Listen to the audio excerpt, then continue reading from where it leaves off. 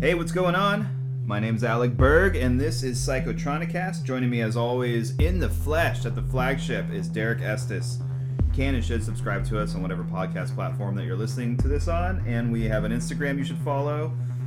Email psychotronicast@gmail.com. Write to us whenever you like. A website, psychotronicast.com. And we have a Patreon. For $5 a month, you will get, I think, 50 episodes now, which is fantastic because I regret to inform everybody out there that we will probably not make another episode on this platform for a month because May is quite the busy month for both of us personally. So we'll be back in June, and if you get a hankering for a little more PsychotroniCast in your lives, do know there is a Patreon out there with 50 episodes that'll keep you busy all month long.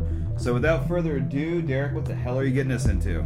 Doing one of my favorites, a movie we haven't watched for a while, but Phantom of the Paradise, Brian De Palma's 1974 film, and it's, as much as I love De Palma so much, this is my favorite of his films. It's the one I can watch the most, and I just fucking love the shit out of it, so it's fun to cover. I kind of agree too. I mean, that sucks. I just had his stuff put up. I mean, I really do enjoy Brian De Palma's films for the most part. Even the ones that kind of don't work sometimes, like Snake Eyes, is still like kind of a fun watch. Yeah. But he's made so many fantastic films, especially like, starting with his like short films they did with Robert De Niro back in the day. But then like coming up, I actually don't know if I ever saw Sisters. Oh, no, you saw Sisters. Oh, I did see Sisters. Okay, yeah, that was the film I watched right before. This is the film right before. So yeah, I actually love that because like the crazy in that. Oh yeah. William Finley is so great in that movie too. Yeah, as the crazy doctor. Yes. Yeah, so good. So yeah, that was 72. The Phantom of Paradise is 74. But I just want to talk about his filmography a little bit after that. Yeah. But yeah, because after that, he does Obsession, which I know I have not seen. Yeah, that one's great. And then Carrie is the one that broke him out in the same year in 76 too. The Fury you showed me a little while ago. I couldn't really get too into that, but you were all about it. And then I love that one. then he rips off Dress to Kill in 80, Blowout in 81, which could be one of his best ones too. Yeah. Scarface in 83, which is like, one of his most successful ones, and then Body Double in 84. So he's like on a fucking roll. Oh yeah. Directs the Dancing in the Dark music video for Bruce Springsteen, and then he comes out with like, his Oscar baby with The Untouchables. I don't know if he won, but he definitely got nominated. No, yeah. After that, Bonfire of the Vanities, Raising Cain, which is like pretty insane. I haven't seen it in so long. I remember it being good. Yeah, Lithgow just going full Lithgow. Yeah. Carlito's Way, which I don't like. Oh, I actually like Carlito's Way. Now I like Scarface more, but for years I thought it was way better than Scarface. Yeah. I only saw it once or twice younger. I guess I just didn't... Yeah, Pacino looks weird with a beard. Sean Penn looks weird as the Jewish lawyer.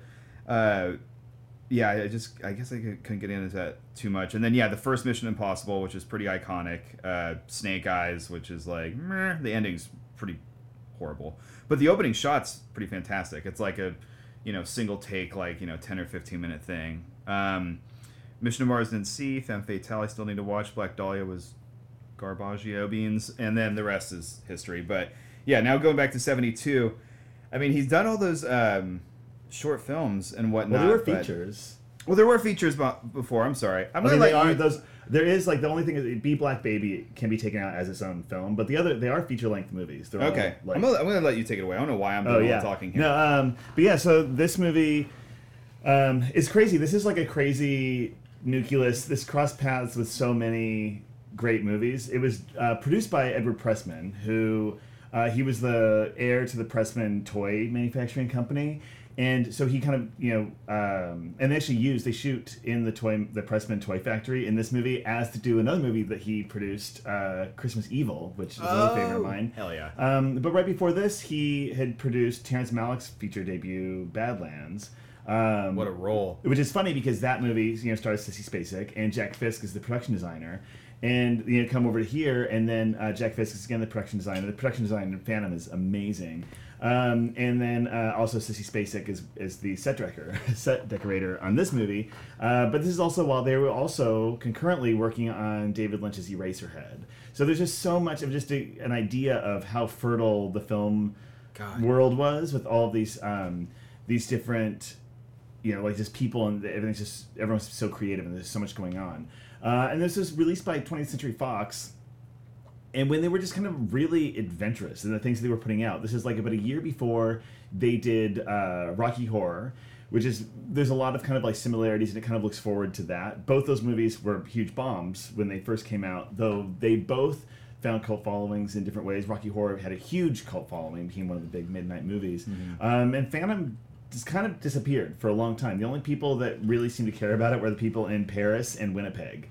Where it had like huge followings in both those two cities, and it just kind of like the Paris of the Northern Lights, Winnipeg. Yeah, but you have like just so many things in this that work so great. You also have the film debut of Jessica Harper. Unbelievable. She is so amazing in this movie, and this is the movie that inspired Dario Argento to cast her in Suspiria, which is her most famous performance. So there's a direct line over to there, and then the real catch of this movie is Paul Williams, who plays the kind of lead antagonist Swan, who's this like kind of Svengali, like Phil Spector-esque character, but he wrote like all of the music, and he was like. It's so weird for him to have been chosen because he was a huge pop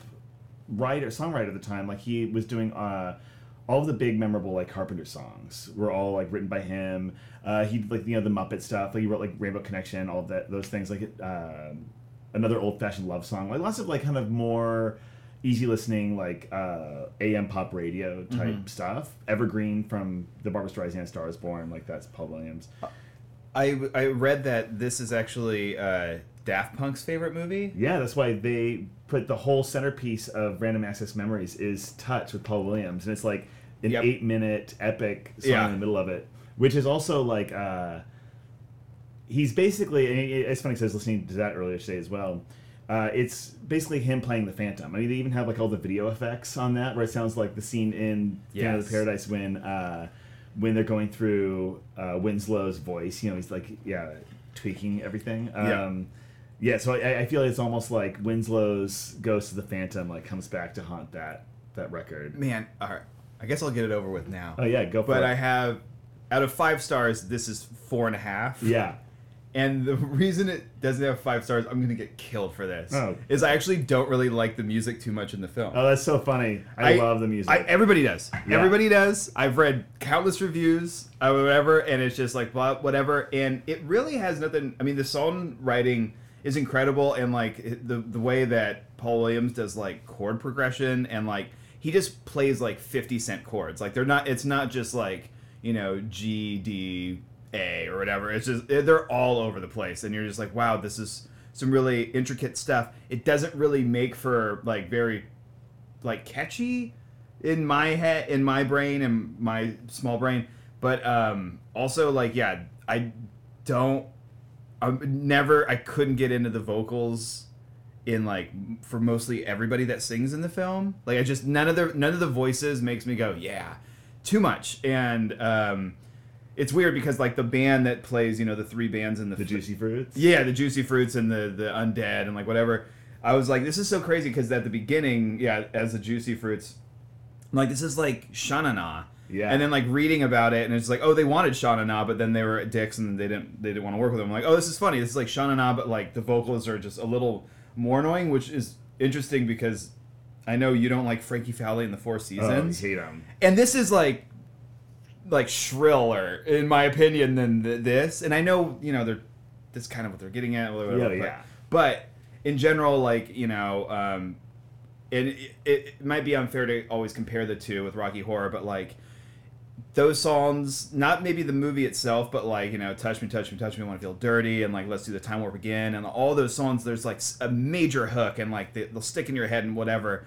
With this, I purposely watched the film last night, Stone to the Bone. I'm like, okay, I'll take notes tomorrow when I'm sober. Yeah. Watch it this morning. Cool. Listen to the soundtrack on the way to work. I'm like, is it clicking? Because it's like, with brilliant stuff, like the first time you hear Radiohead or something amazing, then it usually takes like 10 or 20 times for it to sink in to realize like how brilliant it really is. And maybe that day is going to come for me in Phantom of the Paradise. But I have listened to it 3 times in the last 24 hours, the soundtrack, and I'm like, I just don't. There's not one song where I'm like, yes, it's on. Oh yeah. And I know. I mean, I might be the only person on earth that feels I love that it. way. All of it. I know. It's so great. I know. But no, put it out there. Oh yeah. I totally love all of it. I think all the songs, like, even like the opening song, like Eddie, is just so great. It's just like the whole the whole story of just like him and just like.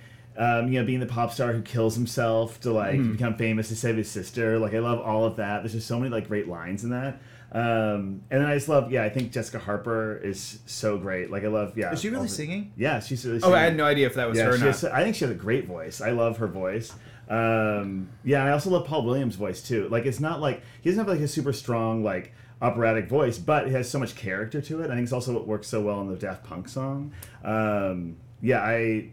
I totally love it. I love all the music. I hope one day to feel and all the other things too, like how you can see the progressions of the songs too, because it's supposed to be like how they're kind of like, fucking with stripping it of all its merit. Just like when also there's turning it all into like whatever the theme or the pop trend of the day is. So like when they turn into like the kind of the Beach Boys side band, and so like the song's all about like the upholstery and like carburetors, man, that's what life's all about.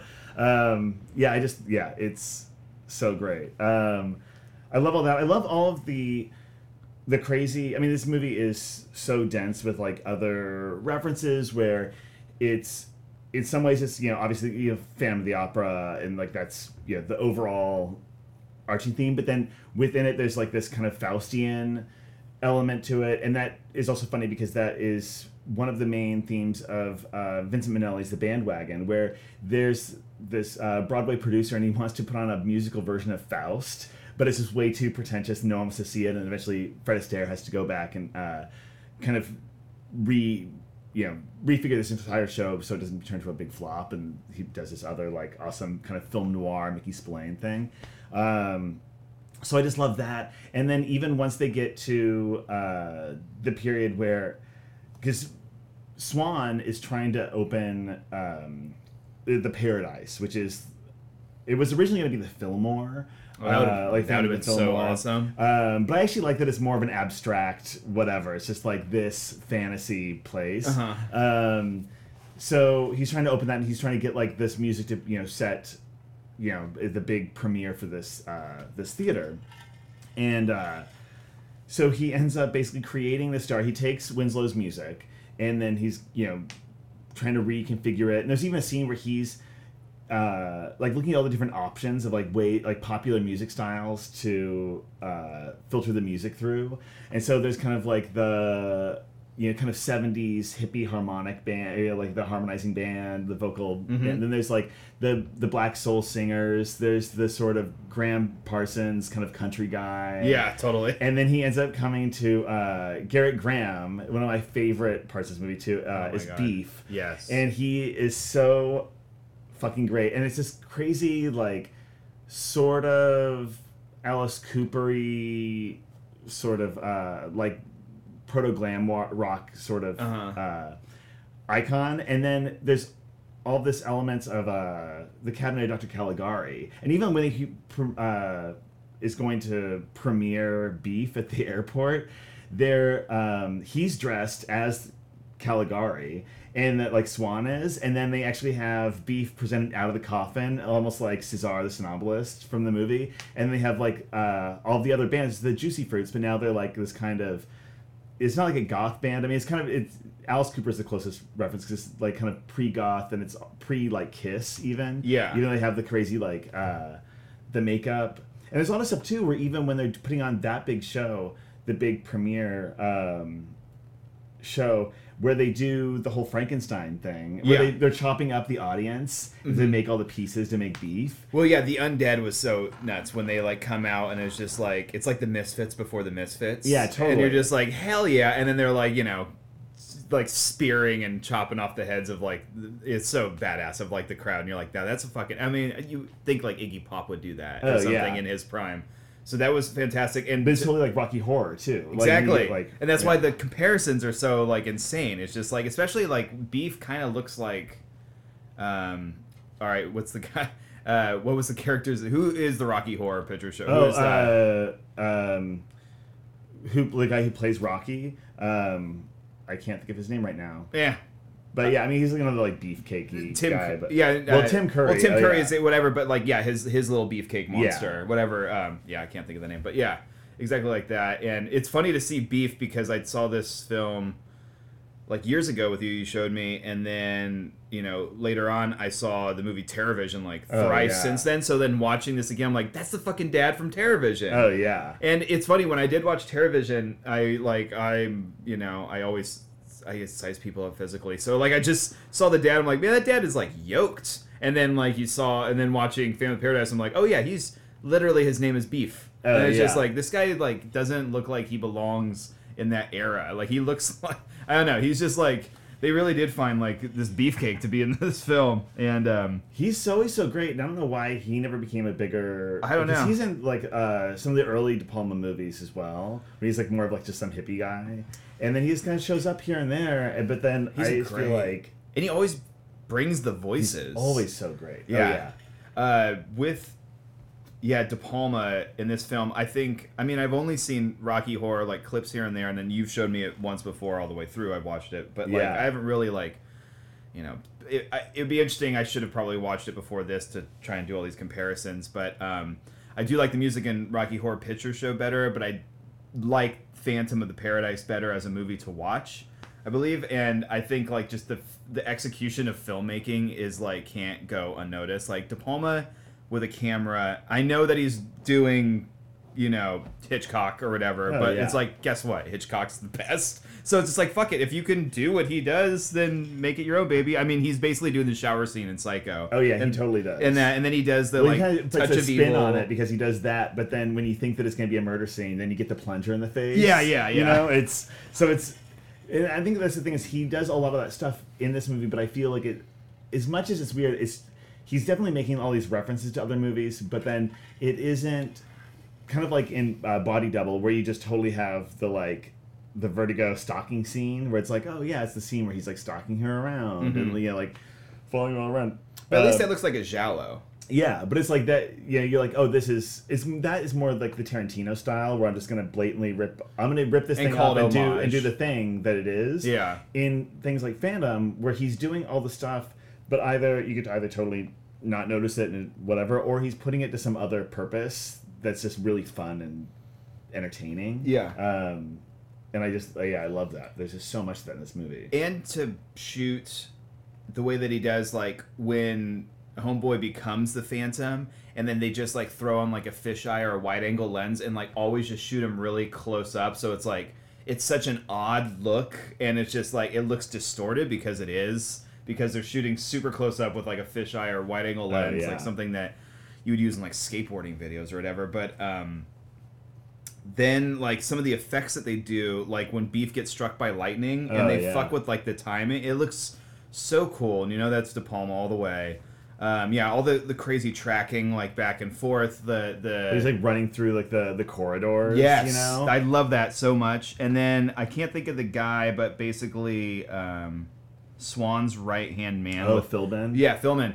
When you were introduced to him, when they're after like the opening sequence, and it just shows him, and he's like far left, and you can see far right down like onto the stage, and like that's out of focus, and they go like in and out and in and out whenever like you need to focus. It's like De Palma going like, all right, train your eye on this right here, train your eye on that, but it's like shot so wide. Well, it's so great because it's a point of view shot. It's Swan's point of view. Yeah. So most of it, you're just getting like the monologue from Philbin forever, but then in the background you see all the other like people, like there's all this depth in frame where then you have Winslow way down the back, like playing the piano. Yeah. And it's like, oh, but listen to this. Yeah. This is what we're gonna open the paradise with. I mean, and I'm like, the stuff that I've done is in like the 21st century, so the technology is definitely on my side, and I know how hard it is to do lip syncing because I've lip synced my own in videos that I've made. But it's like shockingly bad in some scenes in this movie. I'm like, why are they hitting their shit? The first when Faust is doing the Faust song or whatever, I'm like, man, he is like not a lip syncer. but I just love that spinning effect. It's like something Scorsese has done like his whole career, where it's just like, let's set up the tracks like in a complete circle and then just keep going round and round and round until you're dizzy. But always stay in focus. I don't know, like De Palma is just. It's so good. Such a magician with the camera. It's what's I mean, you kind of broke it to me that he'd done features beforehand, and I'd seen one of them. But like, man, he was just so polished when he made this. It's just like a true pro made this film. Oh yeah, I mean that's like he was, kind of, yeah. I mean he definitely had that following. Like he was, kind of that generation. Like. Even though he kind of came out around the same time, like even Scorsese is like, De Palma and like he was like with Ford Coppola, like they were doing all this like cool shit by the mid '60s. They were already doing like these things. So then by the time, but he just didn't have like that big hit. This stuff was still a little bit more underground because it was just more far out and a little. It wasn't as like commercial in some ways because it was a little bit more radical in the politics and some of the stuff he was doing. And it wasn't until Carrie that he really had that like crazy breakthrough. Yeah. And then everybody, then finally had to pay attention. I mean, I'd seen the De Palma documentary, but he's New York, yeah?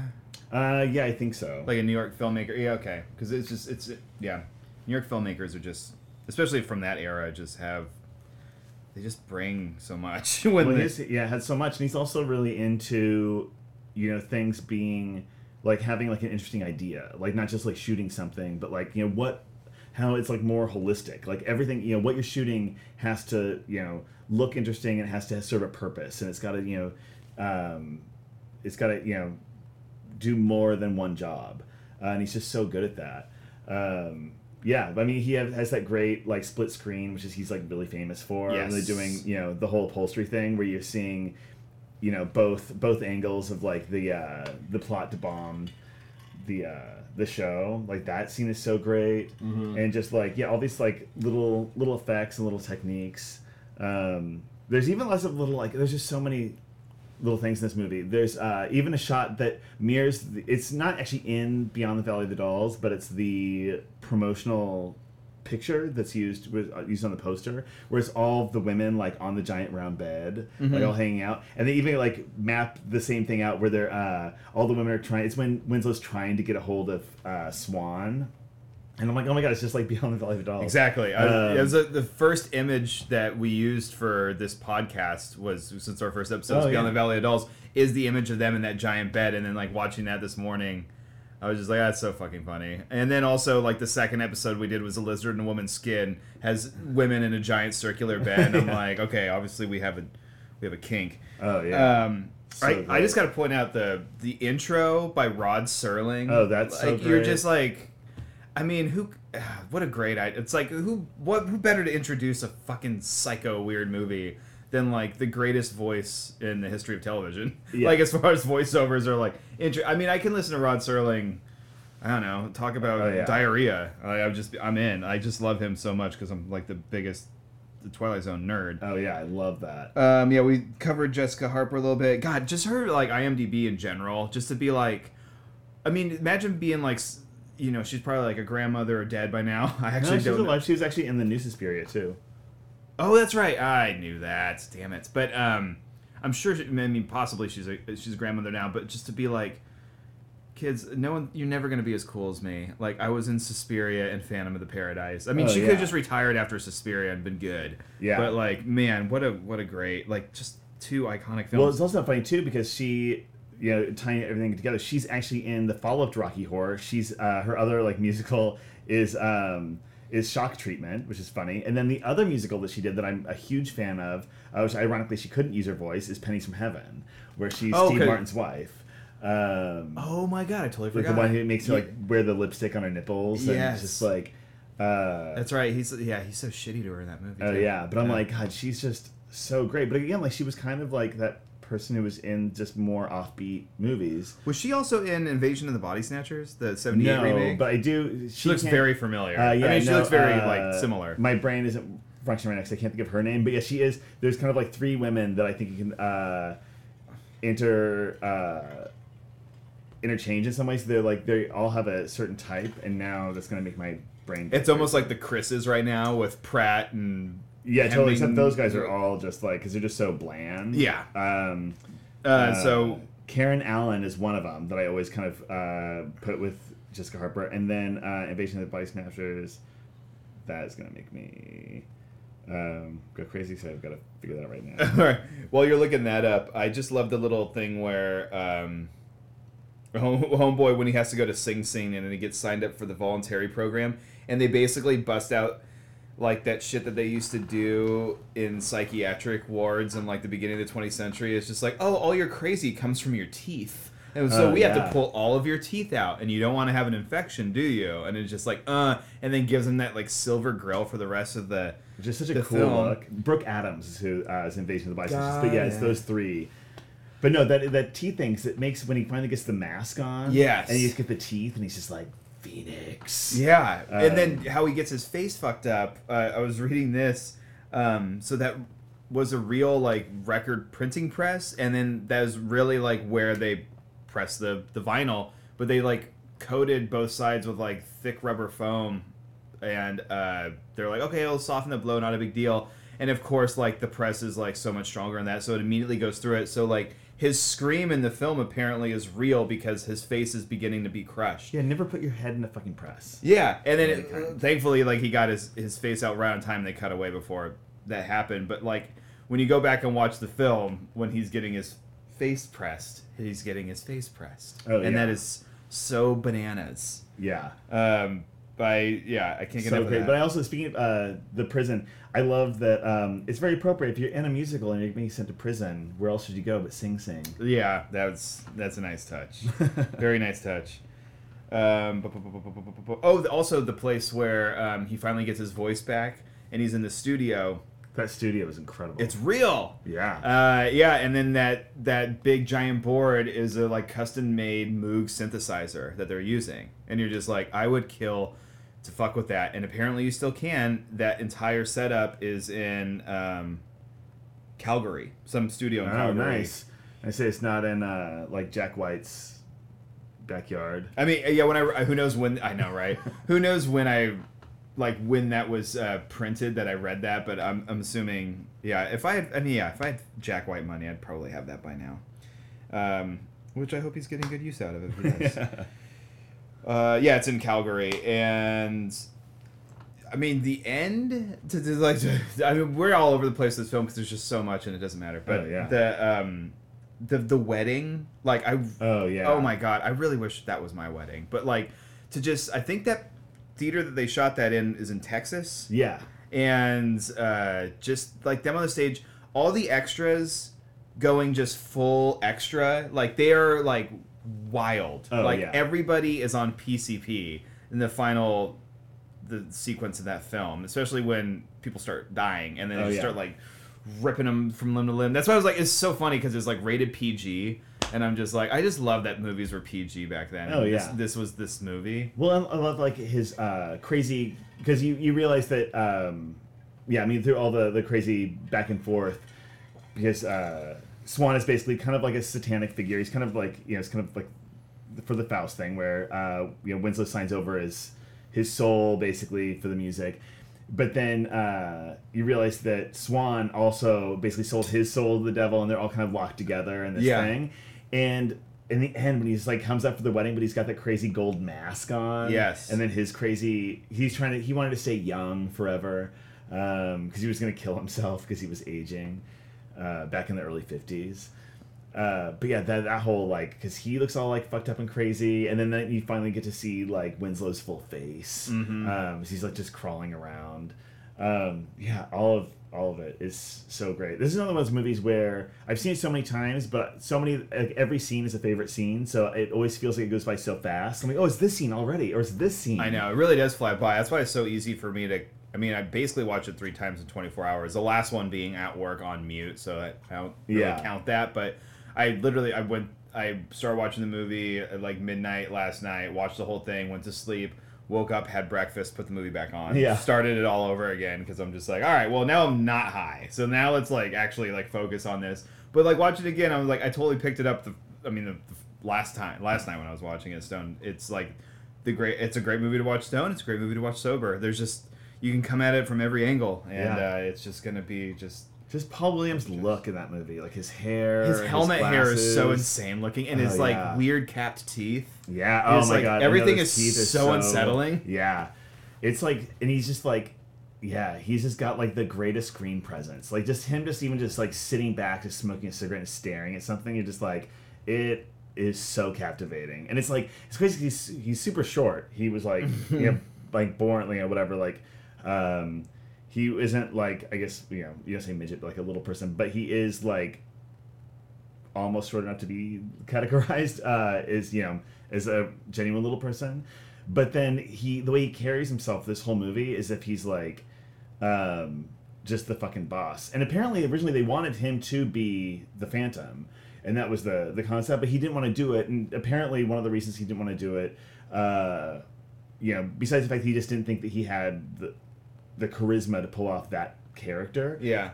But the fact that he worked so much in the industry and he didn't want his to be in this movie where it seemed that he was complaining about the way the music industry had been treating him, because he was like, I'm doing so well. I'm doing stuff for A&M and and I'm really like, I'm having a great career. I don't want to seem like ungrateful. Yeah. But I think that was a great cast because I think William Finley is so perfect. He's so perfect because his face in general is just so weird looking. Yeah. Like he has like, I mean, I have big features on my face, and like this guy has like insanely big features on his face. So by the time you put those fake grill on him, that crazy makeup, put the mask on, and he's giving you those bug eyes through the mask, like.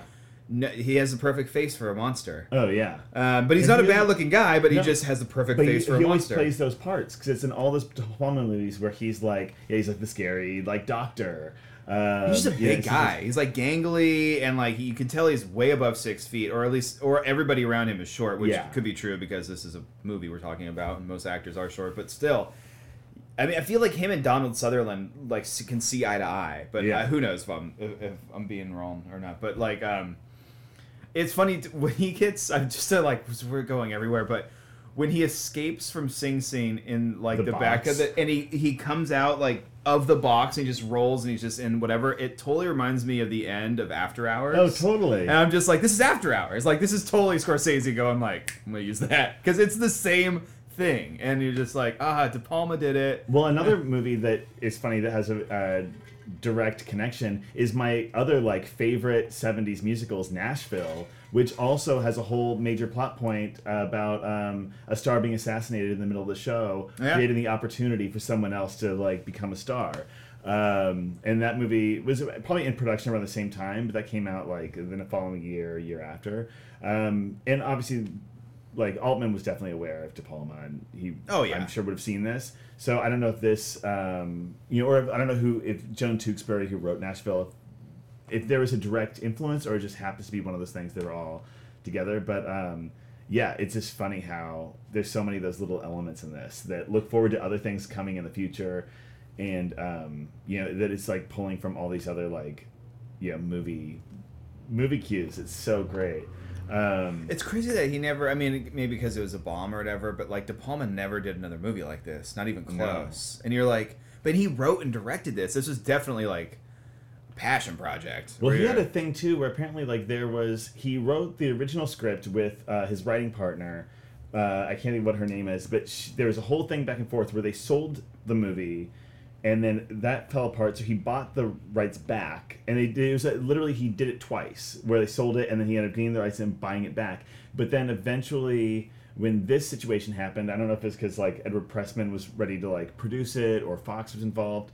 where he had to go back and write out his writing partner's contributions to the script so that he could just write her out of it because she didn't want to like. Oh, so he had to change whatever. So there's a lot of changes, which he talks about in this interview where he says, it's kind of too bad because there's a lot of great stuff that she added to it that I couldn't use because of whatever. That sucks. But we'd already gone through this like so many times, we just needed to get this movie made. Yeah. God, I can't imagine it being much better than it is. Yeah, totally. I know. I'm like this. It all. What is it missing? Yeah.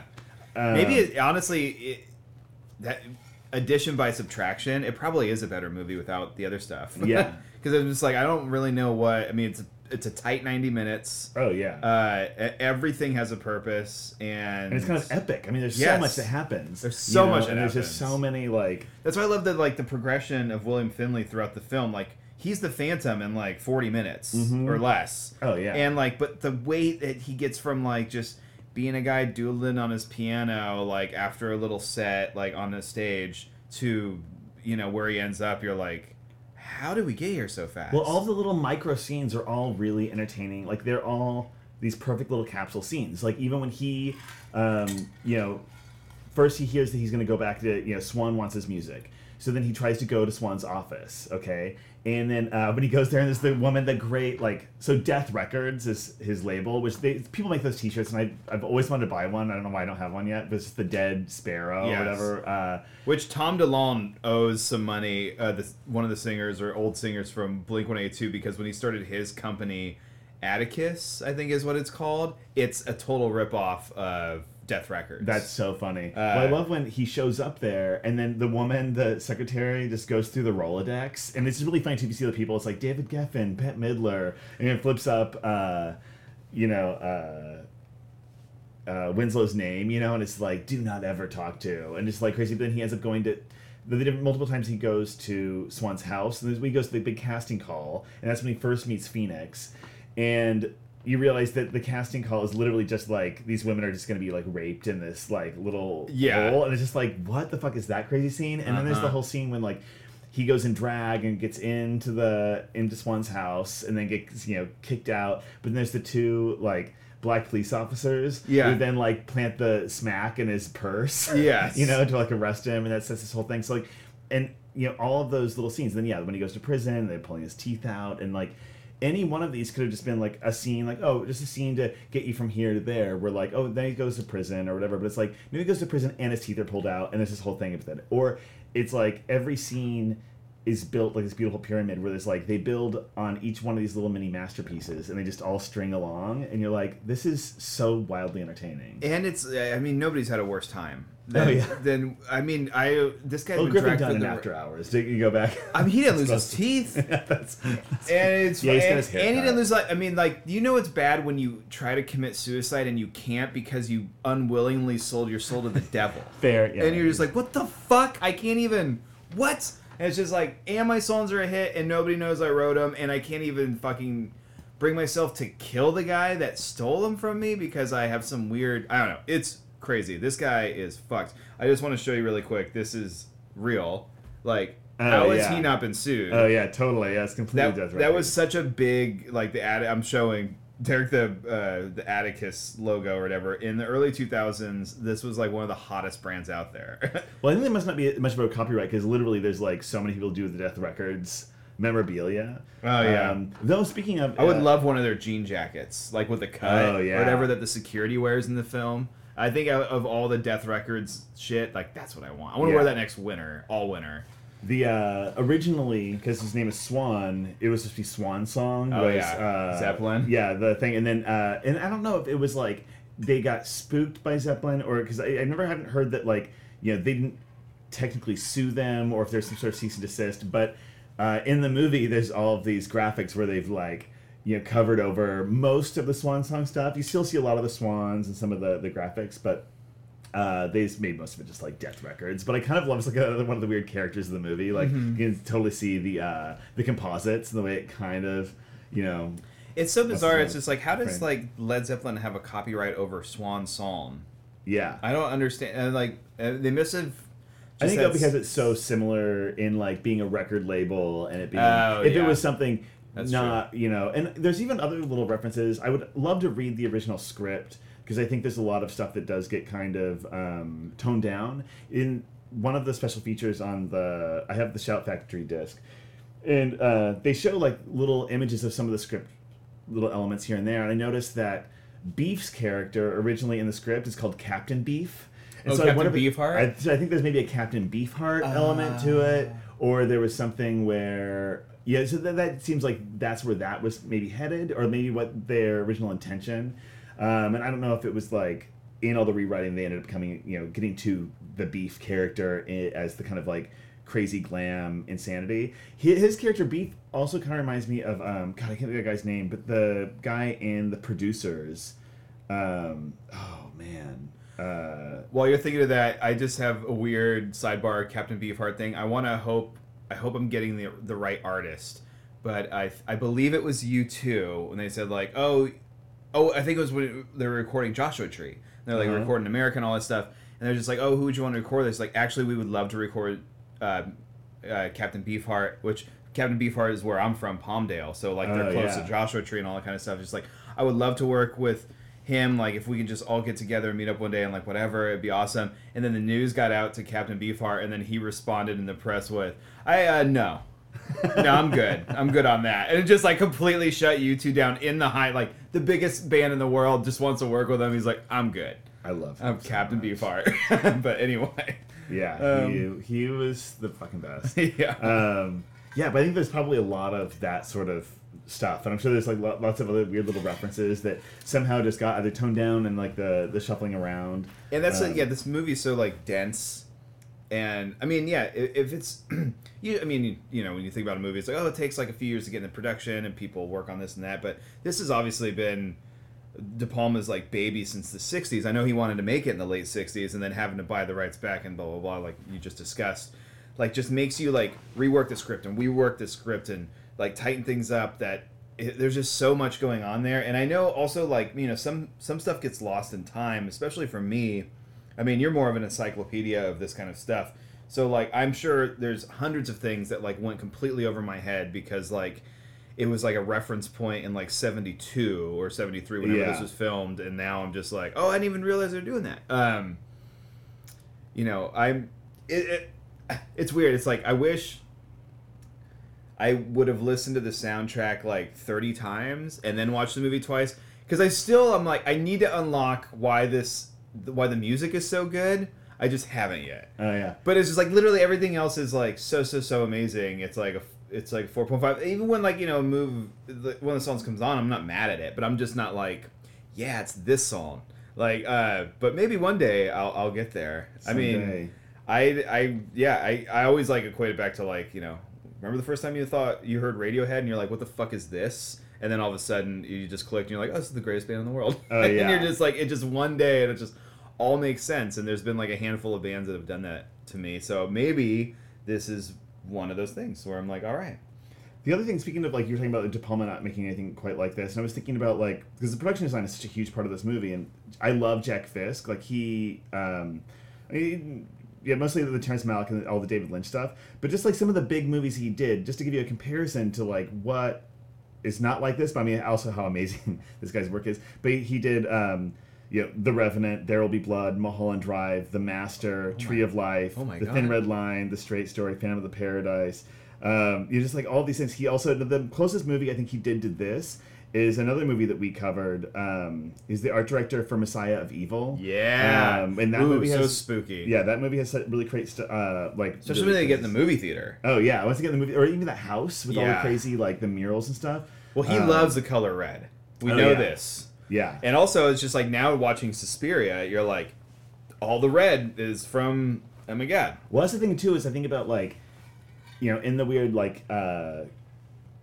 The connecting game, where, say, Dario Argento, sees this, he becomes influenced, he casts Jessica Harper in, Suspiria, and he gets Goblin to do that soundtrack. That movie influences John Carpenter so much that he ends up, like, using those references to making the music for Halloween, which then, like, so all of these things, like, it's like the thing, it's like, it was such a fertile time where, like, all of these crazy people are, like, just totally feeding on each other, and they're all like just doing all this, I don't know, these amazing iconic things that now we're like, what the fuck, like It's like suck now. I know. It's like the Rolling Stones, like Sticky Fingers, where you're just like everybody's coming through and like putting their stamp on it, or like I guess Exile on Main Street's like the same way, but really Sticky Fingers, because then you get like Graham Parsons involved, and he's just like, hey, so I have this song like Dead Flowers, if you want to like use that, and it's just like such just like breeding ground of just creativity that just goes in every direction, and it's only nothing but positive. Where you're just like, oh my god, I can't believe this new thing that's happening because of this. Where everybody shines. Yes. That's one of the things too, where like it's one of the things I love about this movie, where I think that like, to me, I love all of the cast, like all, like whenever like any of them are on screen, I'm like, they all are, you're seeing the best of each of them, like, and that's so awesome. It's not just like, some movies it's like that character. There's if you're lucky, 2 characters that are really great and they're really propelling a movie. But this, I'm just like, I love, Winslow and all of his crazy in The Phantom, and I love, Swan and Paul Williams and, Jessica and Beef. Yes. And then you have the way everything looks and just, all these things. And that's just so great. That's just like, and Rocky Horror actually has that too, where I'm like, I want more Meatloaf. Yeah, where you're just totally. Like crazy. And then the other thing, it's funny, with, I guess, the type of, like, both of these two, and Meatloaf makes me think of it, but Jim Steinman, who died last week, he was kind of like one of those guys who, because like Meatloaf's music, like Bat Out of Hell, Meatloaf's performing it, but really it's all Jim Steinman's music, and Absolutely. He wrote and did all that does stuff. all the piano compositions. Yeah, and so like, but he did all this other stuff, like this Bonnie Tyler songs, like Total Eclipse of the Heart, and like all that like super bombastic insanity, and it's just like, I fucking love that shit so much. And it's like these, and Rocky Horror has a lot of that. He's not involved in that, but you like with Meatloaf there and crossing paths, like this all is like of a certain type of insane like zeitgeist that's going on. That I love. If musicals went more in that direction, I would be way more excited about like contemporary musicals. But the 70s is kind of the weird period where I totally start shutting like the love down, because I don't like a lot of the stuff that was happening on Broadway at the time. Like I never liked Andrew Lloyd Webber and Stephen Sondheim. I love West Side Story so much, but I'm not even a big fan of his later stuff. Yeah, that's all kind of a blind spot for me, which is hilarious because I know you know me, but anybody out there that knows me, because we've discussed it plenty, anytime I actually sit down and watch a musical, I love it. Oh, yeah. And I'm just like, why don't you just watch more of these? But also, I've only kind of crossed off like the all-timers, and so I'm sure, there's a lot of sludge out there that I just don't want to get into. And I'm one of those people too that like, I get embarrassed easy. Like, that's why I never watch reality TV. Is like when something embarrassing has happened, I put like my head in my hands. And music does that more than anything. When like something is like vile, but also everybody is trying to sell you that vile shit, and they're just like presenting it like, this is awesome, and you're like, no, it's not. And that's what's kept me away from a lot of musical stuff too. Like, I saw like La La Land in theaters, and like it's fine which it got way too much shit. But like it's fine. The musical numbers are terrible. Like, it's like none of the music is good. Like, you don't walk out of that going like, man, I want to listen to that song again. Or you don't even remember I can't tell you a word of one of the songs, but they're selling it so much that it embarrasses you. Oh yeah. And it's just like there's a Emma Stone like trying to get the part in like something, and she sings and she's like off key on purpose, but I think that's just like the best that she can sing, and you're just like, this is trash. What the fuck is going on right now? And at least I tried to watch that movie, but I got like 15 or maybe 18 minutes in, and I'm like, I can't do this. Yeah, but it's also like it's hard. so much like it's taking the 60s Jacques Demy musical and just trying to basically lift all of that wholesale and just try to do it with these other people, and you're like, this is like, you totally can't do. For me, I'm like, there's already somebody who did this, and he was doing it as a response to his weird love and refiltering his love of musicals and doing some other weird thing, and then you're just basically taking wholesale his whole weird thing and then trying to make it this other thing, and I'm like, I'm not here for any of this. I guess the only musical I can think of in the 21st century that I'm like, fuck yeah, is The Lure. Oh yeah, that was so great. It's like amazing, but which we did an episode on that too. I guess I missed. I didn't watch Chicago. I didn't see Dreamgirls. I missed them all. I'll just put it out that way. But yeah, so This is terrible for me to even talk about because it's all a blind spot to me. So never Yeah. mind. But I love West Side Story. I have not seen the Steven Spielberg trailer yet. I know, I haven't seen the trailer yet. I saw a still frame and I'm like, I can't fucking believe he's doing this. It's like Steven Spielberg, what? Like I would see like if Spike Lee wanted to do it, I'd probably see it the first day because I'm like, there's got to be something to this. Well, I am wondering about that because I know that there was a production maybe 10 years ago where all of the Puerto Ricans like were singing in Spanish, and apparently that was even when Stephen Sondheim, was writing it in the 50s. That was like a concept that they were going to do, and they didn't. So I mean, I could see something like that to It's funny that it's coming out this year, and it's 60 years after the original came out. Like Rita Moreno came out during the very strange Academy Awards this year, and kind of mentioned that because it's been 60 years since she won her award. Wow. And she still looks great. But you're like, that movie, it's like one of those like happy accidents. It's like it's a great musical. But all the talent they have involved, like just work. You have like Jerome Robbins' like choreography, which is like it takes your insane. breath away. Yeah, it's almost like a Shaw Brothers film. Yeah, where you're like, what the fuck? They're like acrobats. Oh yeah, they're not even dancers. You're just like just backflips. Yeah, you're like, what the fuck is going on right now? Am I watching like the trials to the Olympics and they just forgot to bring their warm up, so they're wearing their denim jeans? Like, excuse me, it's 1960. What? I'm so glad I got to see that in 70 millimeter and a giant. It's the only. Top that, Steven Spielberg. What are you fucking doing? Yeah, I know. What are you doing? Why would you remake a masterpiece? I just have never understood that in general. I know we've had that conversation, I think, on the mic before, but like, holy fuck. Well, it's like Truffaut said that. Like they said, I think he's saying, especially in America, how they have this terrible habit of remaking great movies where you need to remake the ones that didn't work. Exactly. That's why I always use remake La La Land. Yeah, totally remake La La Land. Steven Spielberg presents La La Land. But yeah, like the Maltese Falcon is always the perfect example where the Maltese Falcon, the one anyone remembers with Humphrey Bogart, John Huston's first movie. It was the third time Warner Brothers had made that novel in 10 years. Okay, which is people also people complain now like there's something new and everything's a remake. No, it's always been that way. Always been that way. People were doing remakes in the teens and in the it was that's never gonna happen. If they think that they're gonna have success with something, they're gonna try it again. But the thing is that it feels more like we're rehashing a lot of the same stuff because there's not doing anything creative with it. Mm-hmm. It just seems kind of lazy. It's kind of like I never saw the new Ghostbusters. Everyone got their panties in an uproar about.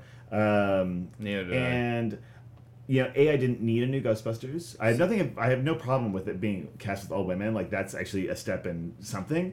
But you know what I will say is I cannot think of a theme song to that movie where I can think of the theme song to the first two Ghostbusters movies and then just put it in your head. Like, who are you going to call? Yeah. Get Ray Parker Jr. out. Or get somebody. Do a fucking... Make it exciting. I know. Ray Parker Jr. had to pay Huey Lewis a lot of money for stealing that song, though. Oh, that's hilarious. Yeah.